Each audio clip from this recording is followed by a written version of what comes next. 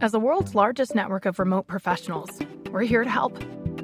Upwork is giving $1 million in talent grants to projects that counter the ongoing impacts of COVID-19 by connecting existing teams with independent experts in tech, creative, and operations to help save lives, to support communities, and rebuild the economy. Go to upwork.com/work together to learn more.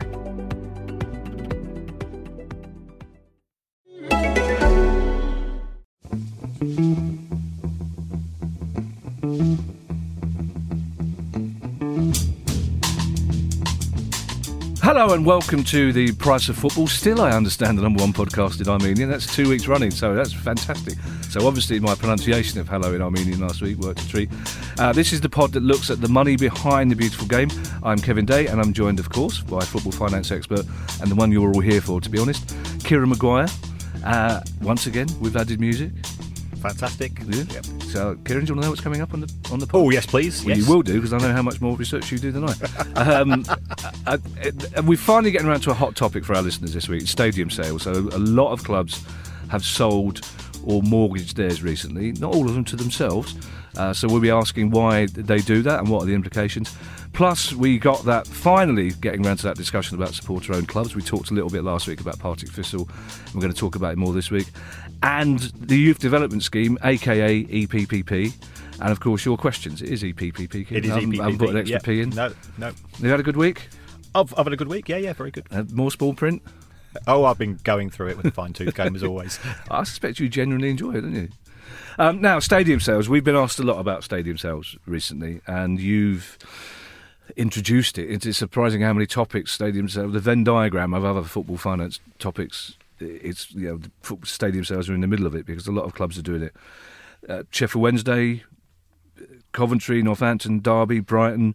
There's a lot of things going on with. So, are these all for the same reasons? Are clubs selling the stadiums for the same reasons? No, I think if you look historically, a football club is part of our heartbeat. You know, you grow up as a fan, you've got all of those memories associated with the football club, and therefore it's a community asset. It's something which you would hope would be protected, or if it does disappear, would be replaced by something better. Who would protect it though?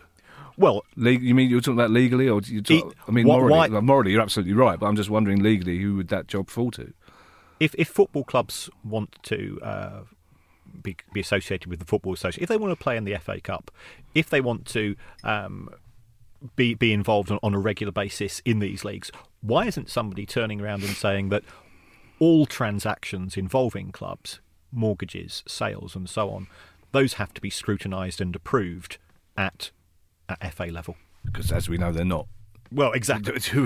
But yeah. And that's indicative of the fact that what is the purpose of the FA? And it appears to be, well, nobody's actually quite sure. It appears to be business class trips to foreign shores whenever England play away. Well, also it does mean that somebody from the Cambridgeshire FA gets a jolly old day out to the FA Cup every season, despite not having supported any of the teams involved. That's right. A question for another pod. So if you then say, well, what is the biggest opportunity for somebody to make money out of a football club? It would often be connected with the stadium. Now, if I go back to Brighton's situation in the 1990s, we had owners who sold our ground for £7 million. And we thought, well, we're not quite sure how much it's worth, but land prices in Brighton Hove. Its location, that's what the value is. That's right, and it was in Hove. Hove is where the posh people used to live.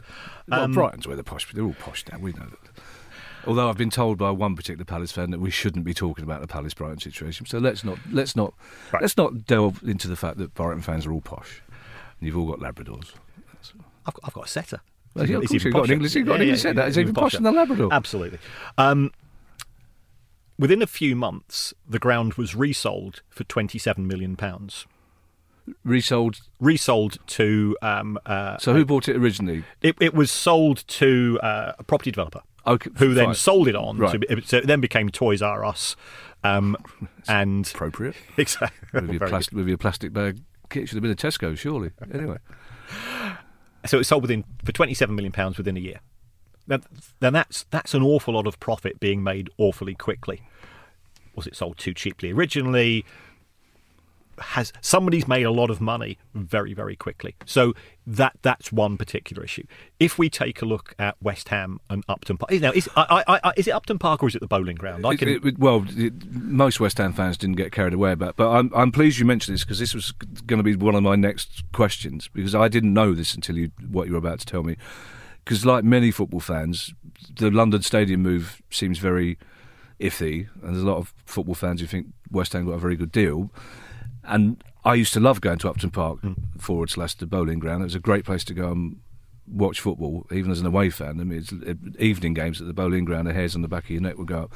So I'm really upset and angry by what you're about to tell me. Right. West Ham United, or WH Holding, is their holding company. They owned the ground.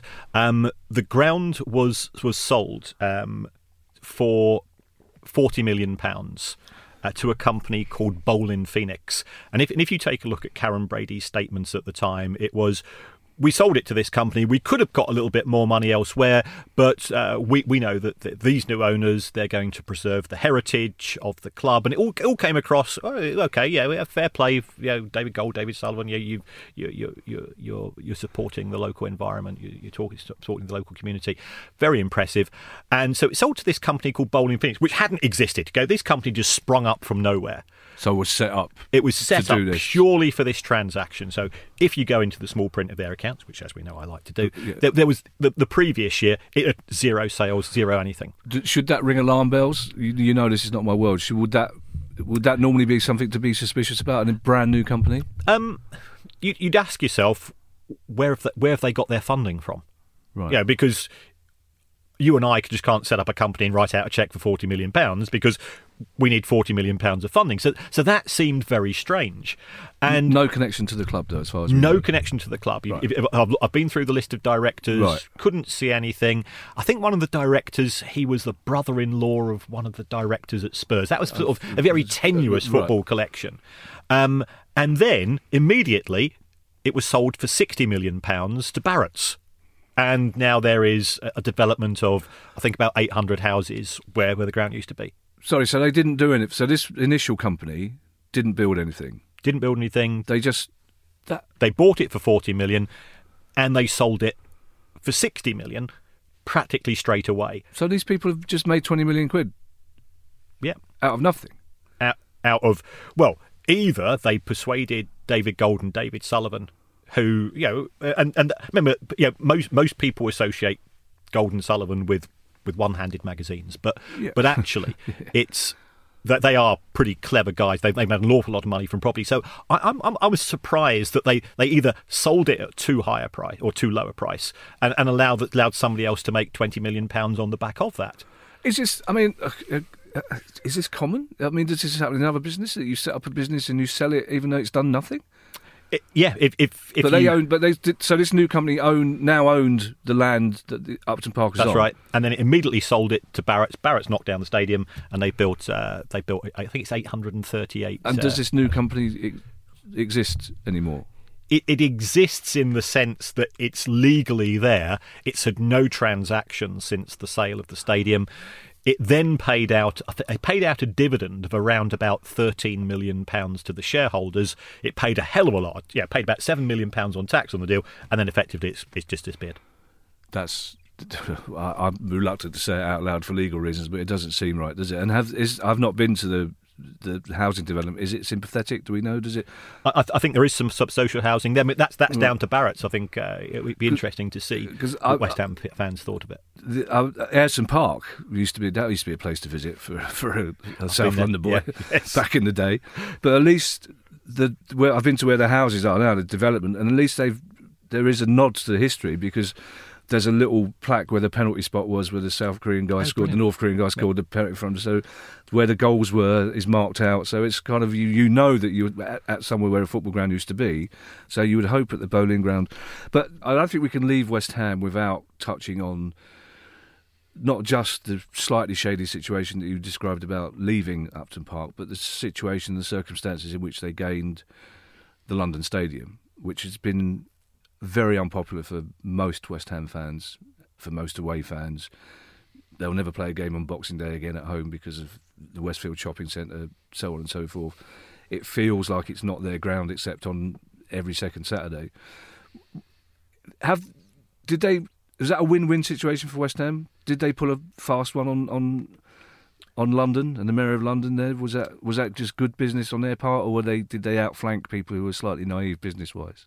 I think it was superb negotiation by West Ham. Right. I think if you look at the rent that they're paying, £1.5 million on a stadium that costs £700 million, you do that on a percentage basis. Yes, they've got a fantastic deal in an area that's being regenerated almost on a daily basis. You go there each, because where studios I'm working in, 500 yards from the London Stadium, and each week there's something new. So it's an area that's going to be worth that rent.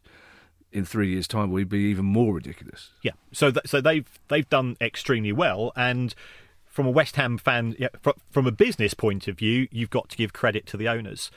From what our romantic notion of football, of steep terraces, being close to the players, we both know that that's not the case. I've been to the new stadium, and it was bring your opera glasses. It's yes, I know. And that took it away. There is a very toxic relationship which has waxed and waned since the club moved to the London Stadium. I think a lot of the fans feel, and I'm in some of the fan groups are in contact with me, asking me for more details about the numbers and so on. And I think the thing which was most shocking was that moving from Upton Park to the London Stadium, which was an increase in capacity from around about 35,000 to 57,000, it's now up to 60. They thought, well, lots more money coming in, lots more money for players, lots more money for wages. In the first year of the move, an extra £2 million. Right. Now, if you think that for every position in the Premier League, you get an extra going from 13th to 12th, an extra £2 million. Yeah. Is £2 million a year better off? Yeah.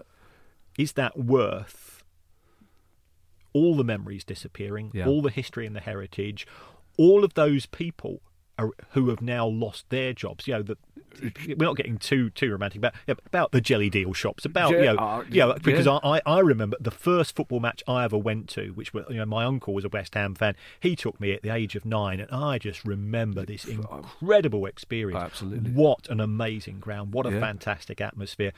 People have lost jobs. People have lost their memories for something which is soulless.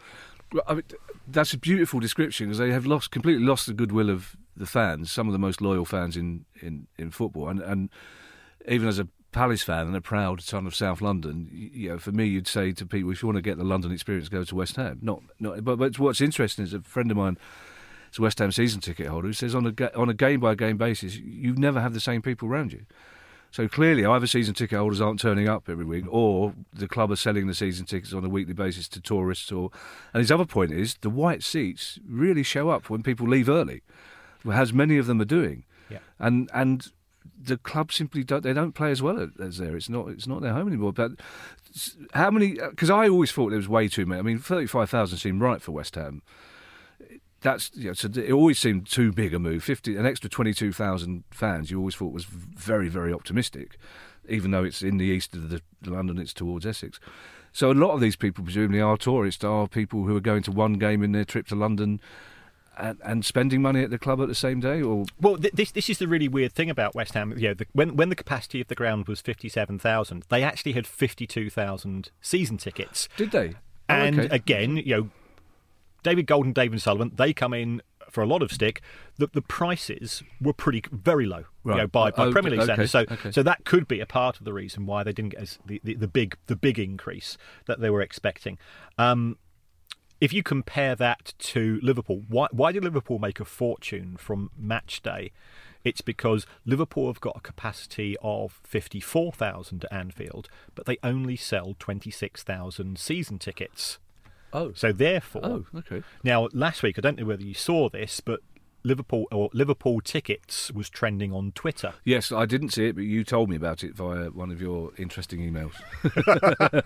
So, I investigated further. I didn't get to the end of it, Kieran, I'm sorry. No, it's okay.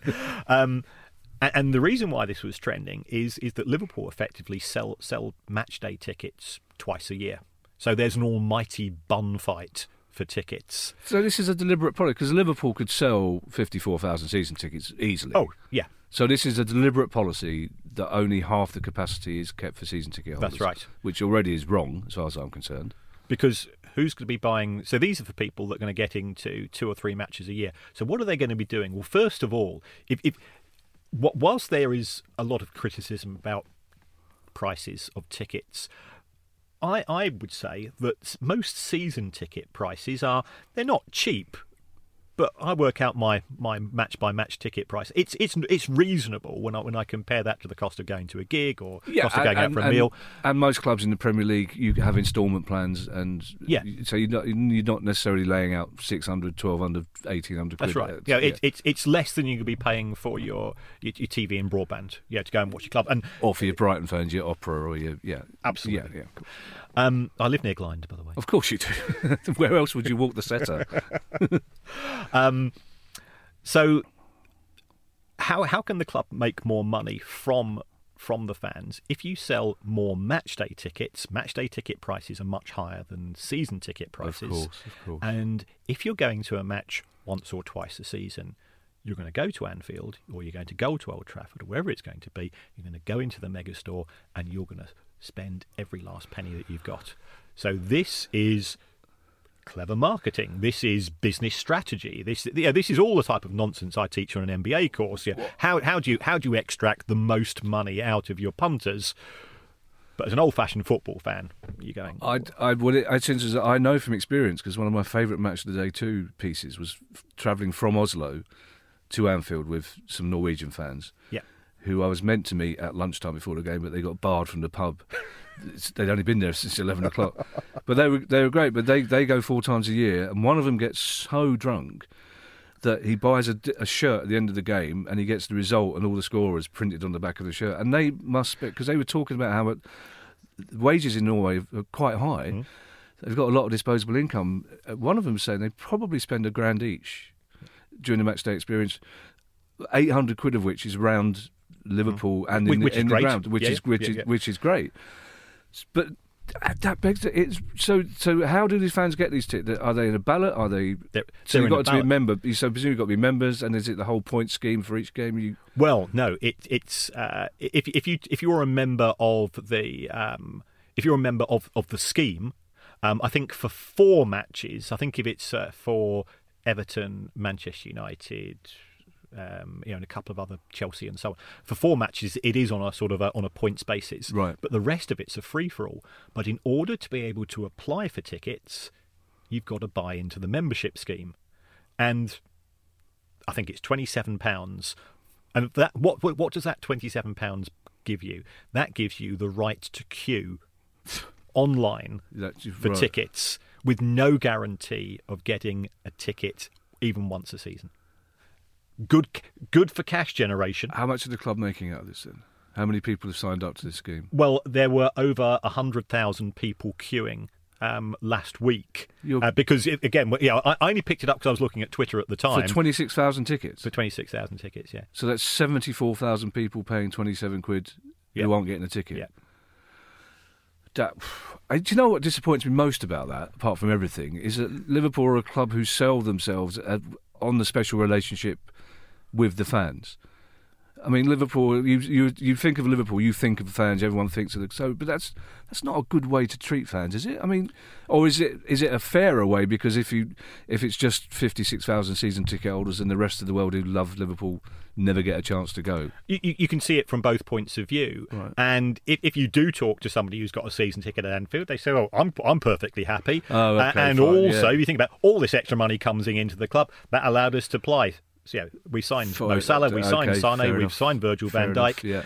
The people who are not in the scheme, we are a bit elitist as fans. As a season ticket holder, I consider myself to be slightly superior to a day tripper, to a football tourist. Every away fan considers themselves superior to the home fan. Absolutely. Exactly. So you could argue it's sound business sense. I want to, before we get on to other reasons for selling stadium, i.e. to yourself, alarm bells.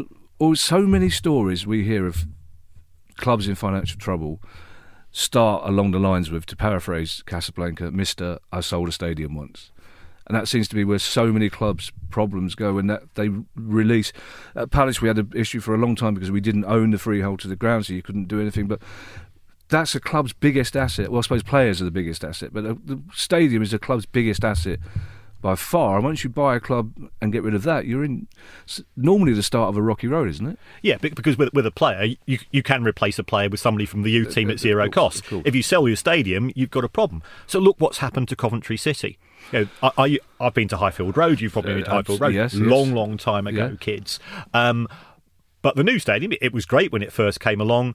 But it wasn't owned by the club. The club's then been taken over by a hedge fund in the Cayman Islands called Sisu. Now, Sisu have been trying to buy the stadium. They've been using silver-tongued lawyers to try to force the council to sell it to them at I suspect at a very low price, and then sell it on with the rest of the club. Was the stadium, the new place, always owned by the council? Yeah, I think it was owned by the council, right. But there was a good relationship. And Sisu bought Coventry City. Coventry City were in problems about 2007. I think Ray Ransom was involved at one stage and so on. Sisu bought the club. They underwrote the losses for a little while, and they were trying to persuade Coventry City Council to sell them the ground for what looked like a knockdown price. The ground was then sold to other people, and Coventry, as a result of falling out with the landlords, are now playing their games in Birmingham. Now, that's not good. It's not good for Coventry City fans. Birmingham will make a bit of money out of it. Yeah. It's not good for away fans as well, because you're going to... Hey, is it a new ground? Is it not a new ground? Yeah. Who's making all the money from the merchandise? Who's making all the money from refreshments and so on? That's not going to Coventry City. So it means that the manager's got a problem. He's got a lower budget and so on. It's such a dispiriting story, Coventry, isn't it? Because I always one of those clubs. Like you, going to Highfield Road, we'll get misty-eyed. There's a pub called the Rocket between the ground and the station that was a brilliant away fans pub. And also, when they won the FA Cup, I think everybody that day, Keith Houchins, anybody that was there who watched that at the time, when the FA Cup used to be such a big annual experience. What a goal, what a match. Yeah. But they were a Premier League club, and I mean, it's like Charlton, I suppose. It's a salutary lesson to not go chasing what you know, to be careful. You know, we have this at Palace. You know, surviving the Premier League is enough of an ambition for most people, because you see when a club like Coventry or Charlton decides that they should be in Europe, and they start spending money to do that, and then they fall out of the Premier League and they start spending money to get back in. It can be a long, rocky road back financially, can't it? Yeah, and there's just too many of these stories in relation to the stadium. So we've spoken about Bury at length. Yeah, absolutely. But there's something similar's happened at Northampton Town. Right. The Northampton owners went to the local council and they said, we want to expand the stadium. And the council says, OK, can we help? Yeah. So the owners said, we'd like to borrow £10.5 million. Council wrote me out a cheque for from the council. From the council. Council wrote me out a cheque. The owners disappeared. What? Oh, okay. So, right, okay. Along with the money. I thought there might be something else after that. No, that was it. That's it. Yeah, whoosh. I've never heard. Is that common for councils to help like that? I mean, that's a spectacular amount of money for a council. Well, the councils aren't going to put it in. They're not going to be talking about it too loudly. But it's an ongoing issue. So selling stadiums is one thing. Yeah, and it seems that football owners are not particularly savvy about selling stadiums. But then we have the issue recently with Sheffield Wednesday and Derby, and I know Sheffield Wednesday fans, the week we started this pod, Sheffield Wednesday fans were a little bit worried because it seemed that the EFL were taking it more seriously than they thought. And since then, the EFL have taken steps, and there are potential sanctions. So, for those people listening who aren't au fait with the story, explain what Sheffield Wednesday wanted to sell, who Sheffield Wednesday wanted to sell the stadium to, essentially. Right. Sheffield Wednesday's owner is a Thai guy. He's from a tuna background. That's where his family's made the money. Piano. Fish, yes. Yeah. And he's called Mr. Chansiri. He has underwritten the losses like all the owners do in the Championship. It is very much it's a vanity project. But Sheffield Wednesday were going to make an FFP loss, or far in excess of the £39 million that's allowed. Financial fair play. Financial fair play loss. Yeah. So one of the ways you can get around that, and nobody knows why the rules have been changed to allow the clubs to do this, is to sell the stadium. And if you sell the stadium to a third party, as we've seen in relation to West Ham, you can still be a profit, but somebody else potentially can make a lot more money. But what's happened in relation to Hillsborough, that it was sold for £60 million to a company called Sheffield 3 Limited, also owned by Mr. Chansiri. And this was in the 2018 accounts. The problem was that if you go to the land registry, the purchase of Hillsborough wasn't in the land registry until July 2019. Sheffield 3 Limited didn't exist until July 2019. Right. And Sheffield Wednesday didn't receive any cash from the sale. Look at the small print. They're going to receive 8 amounts of £7.5 million spread over 8 years. Now, I don't know, have you sold your house? Have you moved house? Well, the one thing you do is you make sure you get the cash. Yes. So Sheffield... I'll check that happened. I'll ask Mrs. Day whether we did actually get... Yes. So it seems very odd if you're involved in a land transaction of that nature. Why has the other party not paid? So the accusation or the suspicion is that Sheffield Wednesday didn't realise the extent to which they were in a financial fair play pickle, and the cynics are saying this transaction was engineered a few months later and has been brought forwards. Now, we don't know exactly the nature of the charges from the EFL, but they've said we've been having ongoing discussions with the club, and there are some pieces of paperwork that we're not happy with. So I think the issues are, A, is 60 million quid an appropriate price for Hillsborough? I've got no idea. Right. You've got no idea. Yeah. We're not surveyors. Yeah, fair point. And I've also phoned up some big hitting surveyors. Yeah. And they said we couldn't tell you either. It's very difficult. Oh, really? It's a bit. How do you value how do you value a painting? Yeah, if you've got a Picasso, what is it worth? Nobody knows. Well, the cliche is it's worth as much as somebody will pay for it, I suppose. That's right. Yeah. And if I'm trying to sell it to you, I'm trying to get as high a price as possible. Yeah, You're trying to pay as yeah. low as price as possible. If I'm selling it to me, and effectively, what am I doing? I'm taking £60 million from bank account A Yeah. and transferring it to bank account B. Yeah. So I'm not any better or worse off.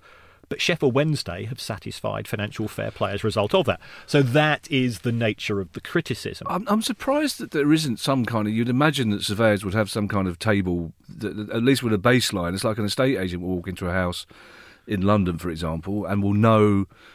it's at least £250,000, Yep. and each bedroom adds this. So you'd imagine that the square footage of Hillsborough plus the surrounding, you'd think they would...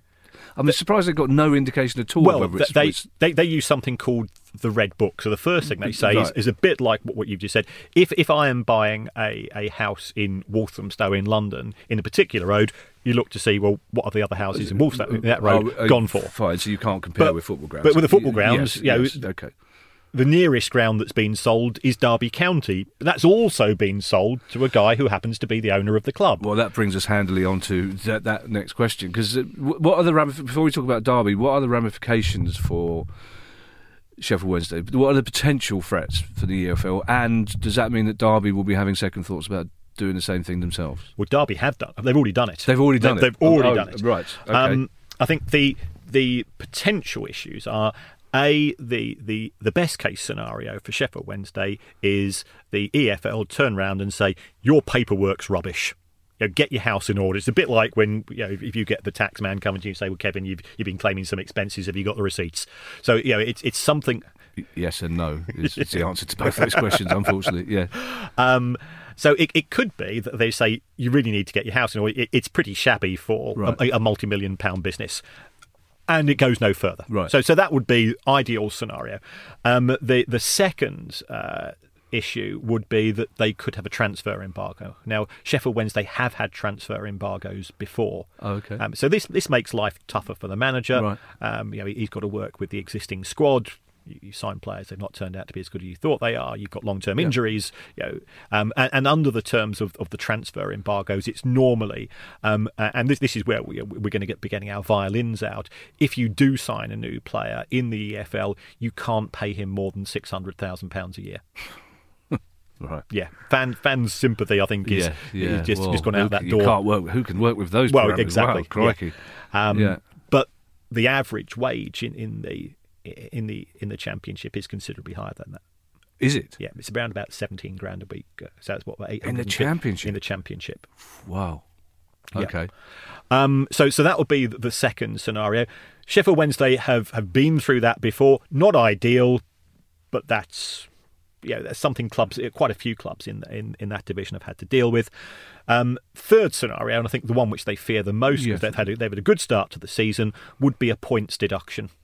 Now, we saw Birmingham City last season have a points deduction, and the good thing about that was, I think it was a 46-page judgment. If you go through the small print, which I do, which we know establishes I have no life, they set out... Well, to be fair, your life is checking small print. That is what you do for a living, pretty much, so to be fair, and you teach other people to do it. So it would be more amazing if I was to be checking the small print, which is again, something I probably should have been doing in the past. But So if you go through the small print, we now know exactly what the tariff is, how much loss to how many points. There is a tariff then. There is. So it's not the tariff. EFL. It's not randomly decided depending on the severity of the case. Well, there is a tariff, and then in the small print to the small print, they say we have two things. We have one thing is called aggravating factors. If you have deliberately tried to mislead us, we're going to take a stronger stance. Yeah. And then there are mitigating factors, and this is what happened with Birmingham. Birmingham was supposed to have, I think, an extra point deducted, but they had a mitigating factor point given back to them if you have done something good. And Birmingham actually reported themselves to the EFL. Okay. When they realised we've done the sums, we've gone out and signed a player, even though you told us not to sign this player. Right. But they did report themselves, and therefore the judgment, the committee, who I think it's senior barrister and people of that nature, pretty learned dudes, but not football people, just independent. Yeah. All right. Yeah. Would the EFL worry, for example, that Birmingham will be looking at the points deduction, if any, for Sheffield Wednesday, and then saying, "Well, hang on a second. You should be. Our case was not as bad as that, and they haven't been deducted as many points." Was that an issue as well? Then I think so. I mean, because whataboutery is part of being a football fan and part of being within football. Full stop. Yes. So if you were a Birmingham fan, I think you would feel fairly aggrieved. I think if you were a fan of Middlesbrough, Steve Gibson, the Middlesbrough owner, he has been very vocal on this particular issue. And I think Tony Pulis, when he was the manager, used to keep on going on about it. So on the issue in general, or about Sheffield Wednesday? On the issue of the stadium sales and clubs deliberately trying to generate profits, and generating profits from stadium sales is within the rules. Right. It's within the EFL rules. It's not within the UEFA FFP rules. What's your instinct as to what will happen with Sheffield Wednesday? The EFL have got a new sheriff in town called Rick Parry. The Rick Parry. The Rick Parry. Oh, okay. Yeah. Now Rick used to be head of the Premier League. Yeah. He used to be the chief executive of Liverpool. Rick's 64. The reason why he doesn't need the money. He's a smart guy. He's a successful guy. Why has he come into the EFL? I think it's because he feels that it needs sorting, and he's got the experience to bring to it. So we've got a new sheriff in town who wants to ensure that the rules are being applied appropriately. Just after our last podcast, the EFL advertised for somebody to go in and read the small print of all the clubs. This was actually on a link. I saw this on LinkedIn. So they're offering. Did you apply? No. This is right up your street. This really? I'd missed the podcast too much. Oh, bless you. So there's somebody who's now been appointed to read the small print. So they're trying to recruit somebody to literally to go in and check the small print. So it appears that would clubs have to comply with that? Yes. Yeah. It would look bad if you didn't, presumably. If you don't hand across your accounts for FFP, but I think that's an aggregating factor. Fine. So what will be the next step? Will the clubs take a look at the rules and say stadium sales shouldn't be allowed for FFP, or will they say, well, hold on, effectively Villa, Derby, Reading, Sheffield Wednesday, they've all had the benefit of doing this from a financial point of view. So if I am Borough, if I am Queen's Park Rangers or another club in the Championship, surely I should be allowed to do that as well. So we don't know what the reaction of club owners is going to be. But my concern is Sheffield Wednesday do not own Hillsborough anymore. Now, Mr. Chansiri, he now owes £60 million to the football club. What happens if he goes bust? Oh, right, of course. There are potential ramifications, and fans will say, well, that's not going to be the case. We'll rewind 15 months to Aston Villa's situation, where Dr. Tony, who had been coming across from Hong Kong with suitcases of cash to pay the wages. I mean, the Aston Villa story was absolutely crazy, and when he ran out of cash, that's when things fell apart. Having rich benefactors is great, but sometimes they don't turn out to be quite as rich as they claim to be. Well, I suppose as well, logically, if Mr. Chansiri now owes £60 million, that makes it more likely that he's going to struggle for money anyway, doesn't it?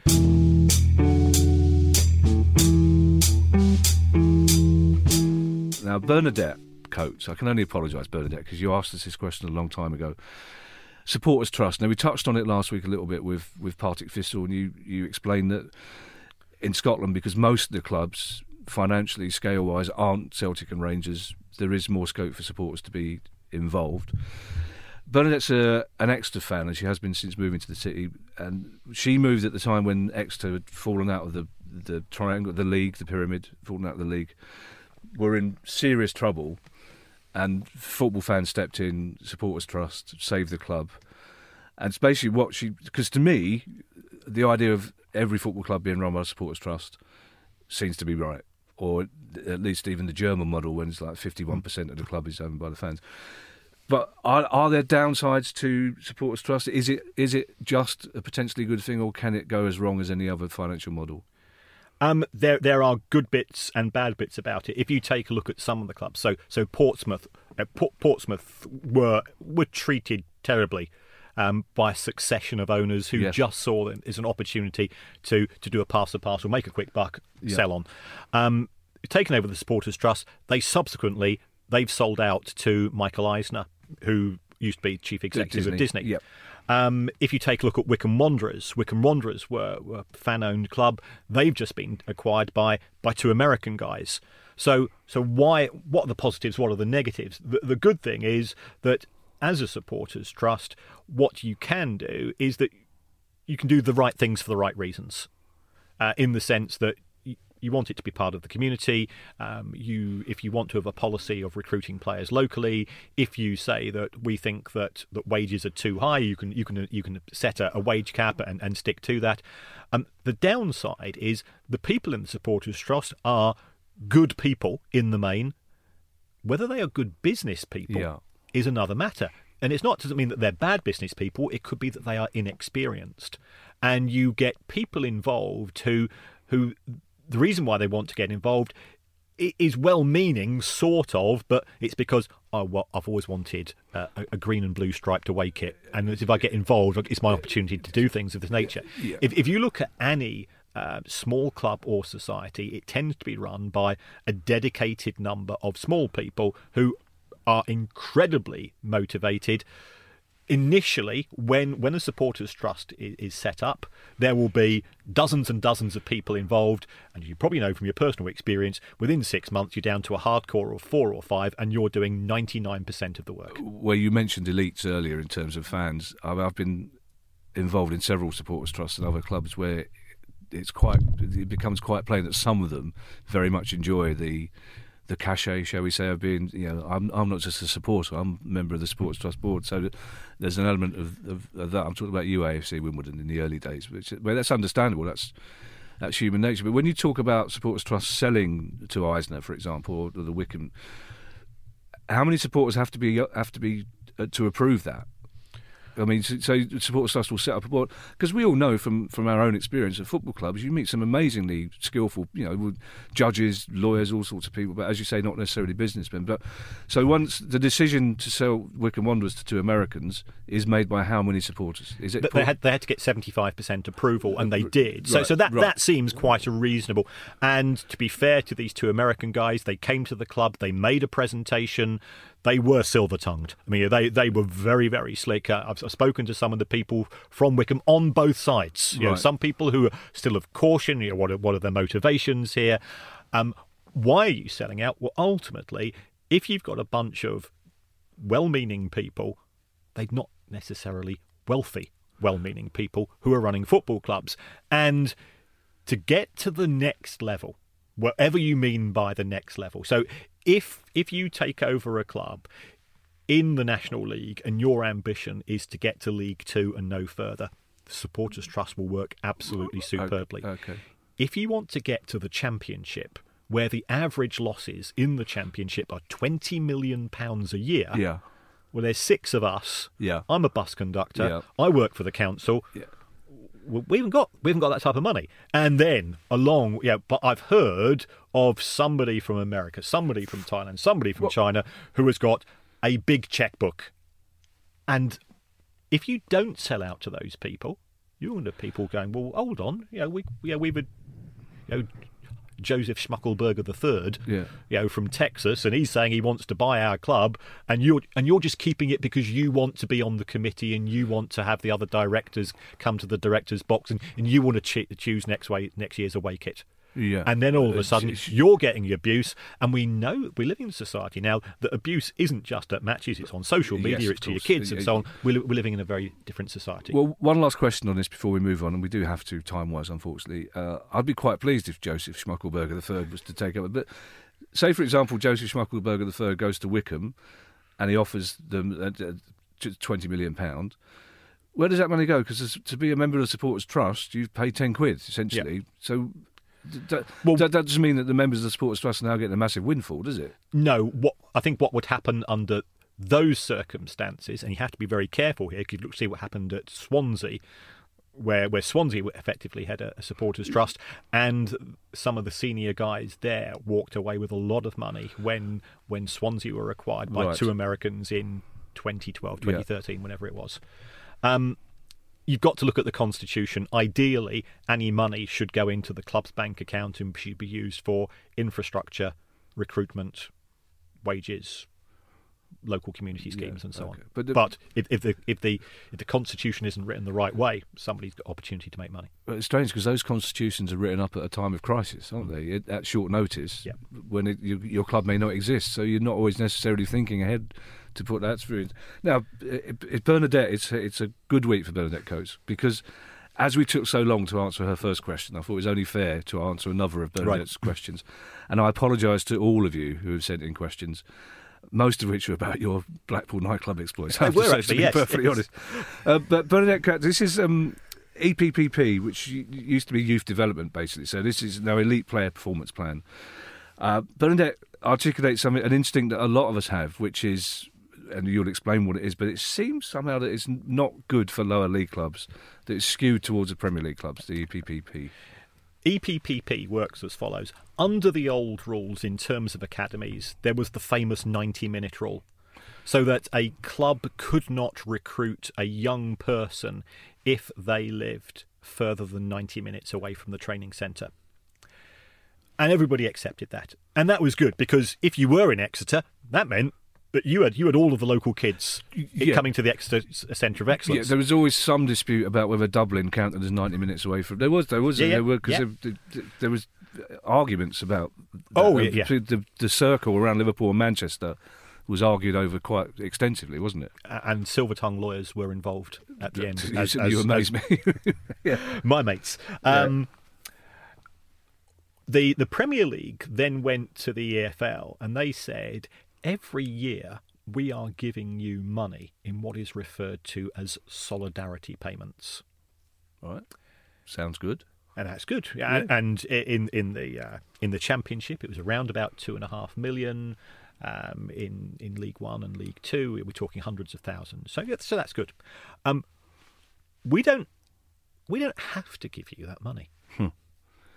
But here's a suggestion.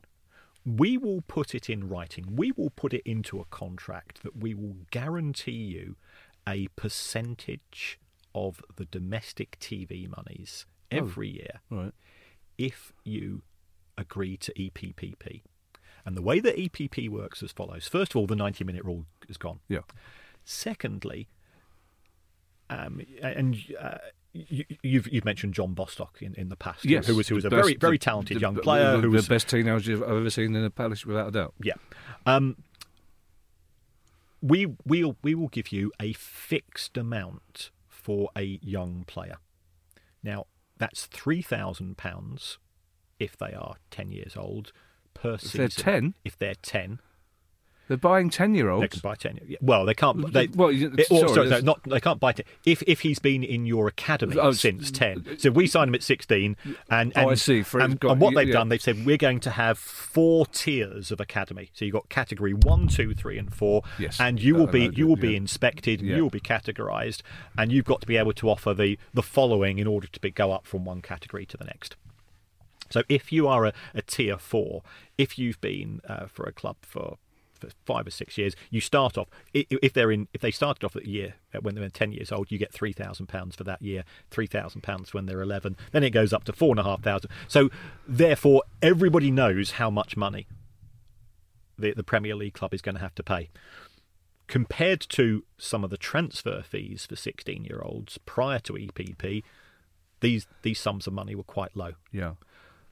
So so the good news for the lower league clubs is that they are now guaranteed these solidarity payments from the Premier League.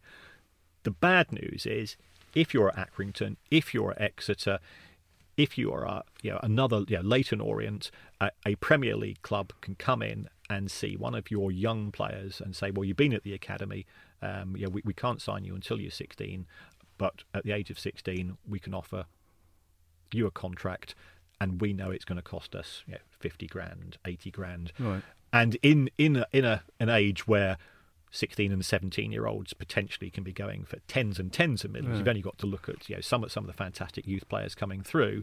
It does mean that the Premier League teams, their part of the deal is we can now cherry pick your best players and pay you a relative pittance. Those blackmailed lower league clubs, essentially, you get this money if you agree to not have this money, essentially. That's right, it's a trade-off. Well, so does this imply then that these rules are strictly adhered to? So take a case where Accrington, as you've mentioned, have got a really good 14-year-old, and United have noticed, and Liverpool have noticed, and Everton have noticed.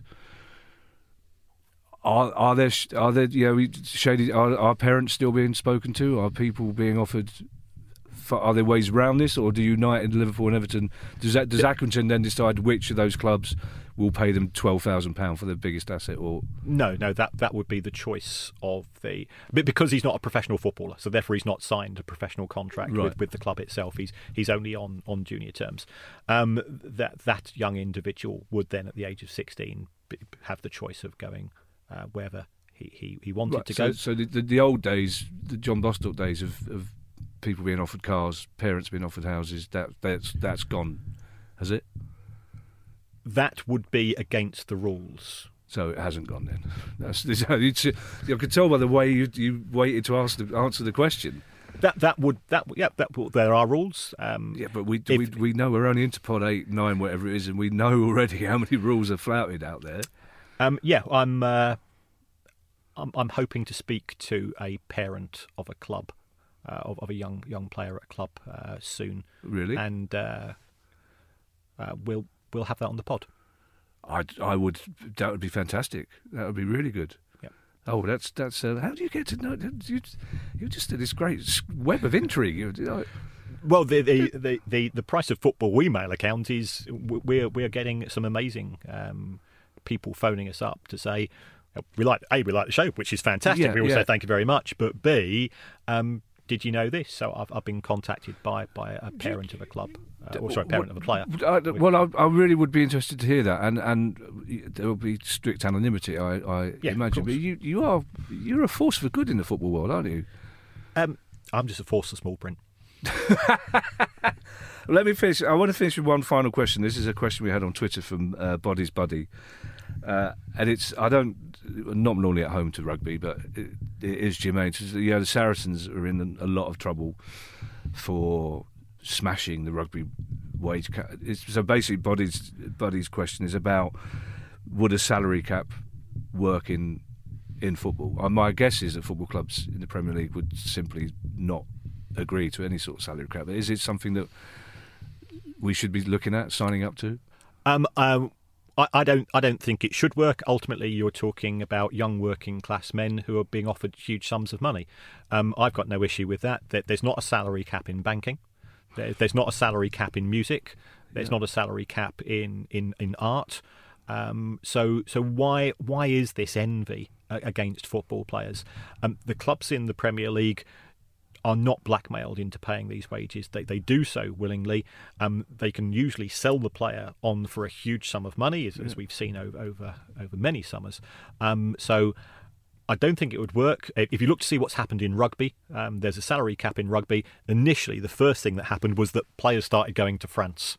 Right. So if there's a salary cap in English football, players will just go on to the continent if they could be paid less money elsewhere. What was the logic behind the salary cap in rugby? Was it to be more competitive? Like in the NFL, as we know, bizarrely for a very capitalist country, it's a very equal business. I mean, they make sure that all clubs are competitive. They all get a share of the merchandise.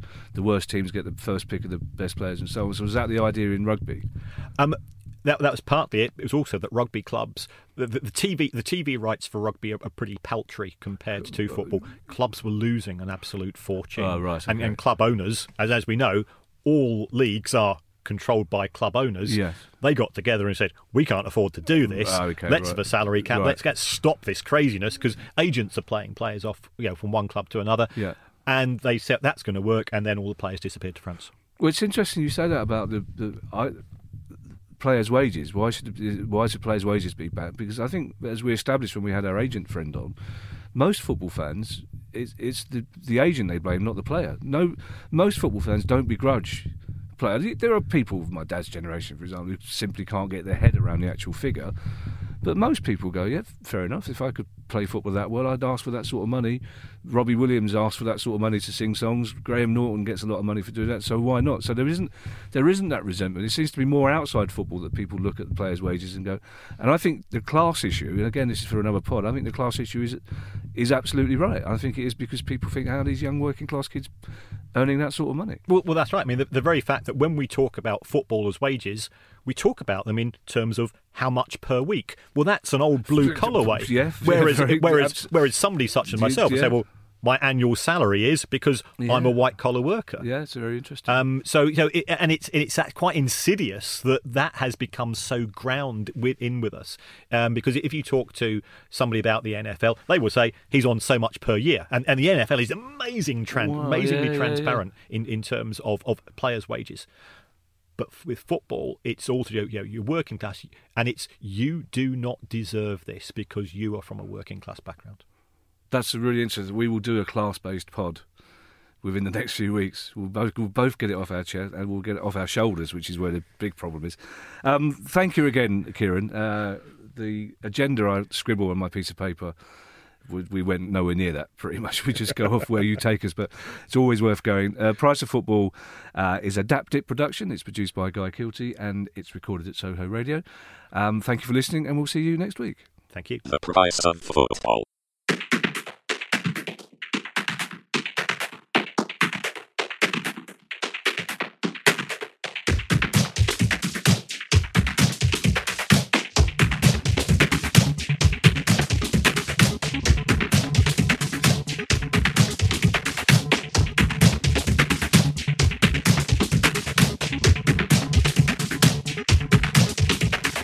The Price of Football.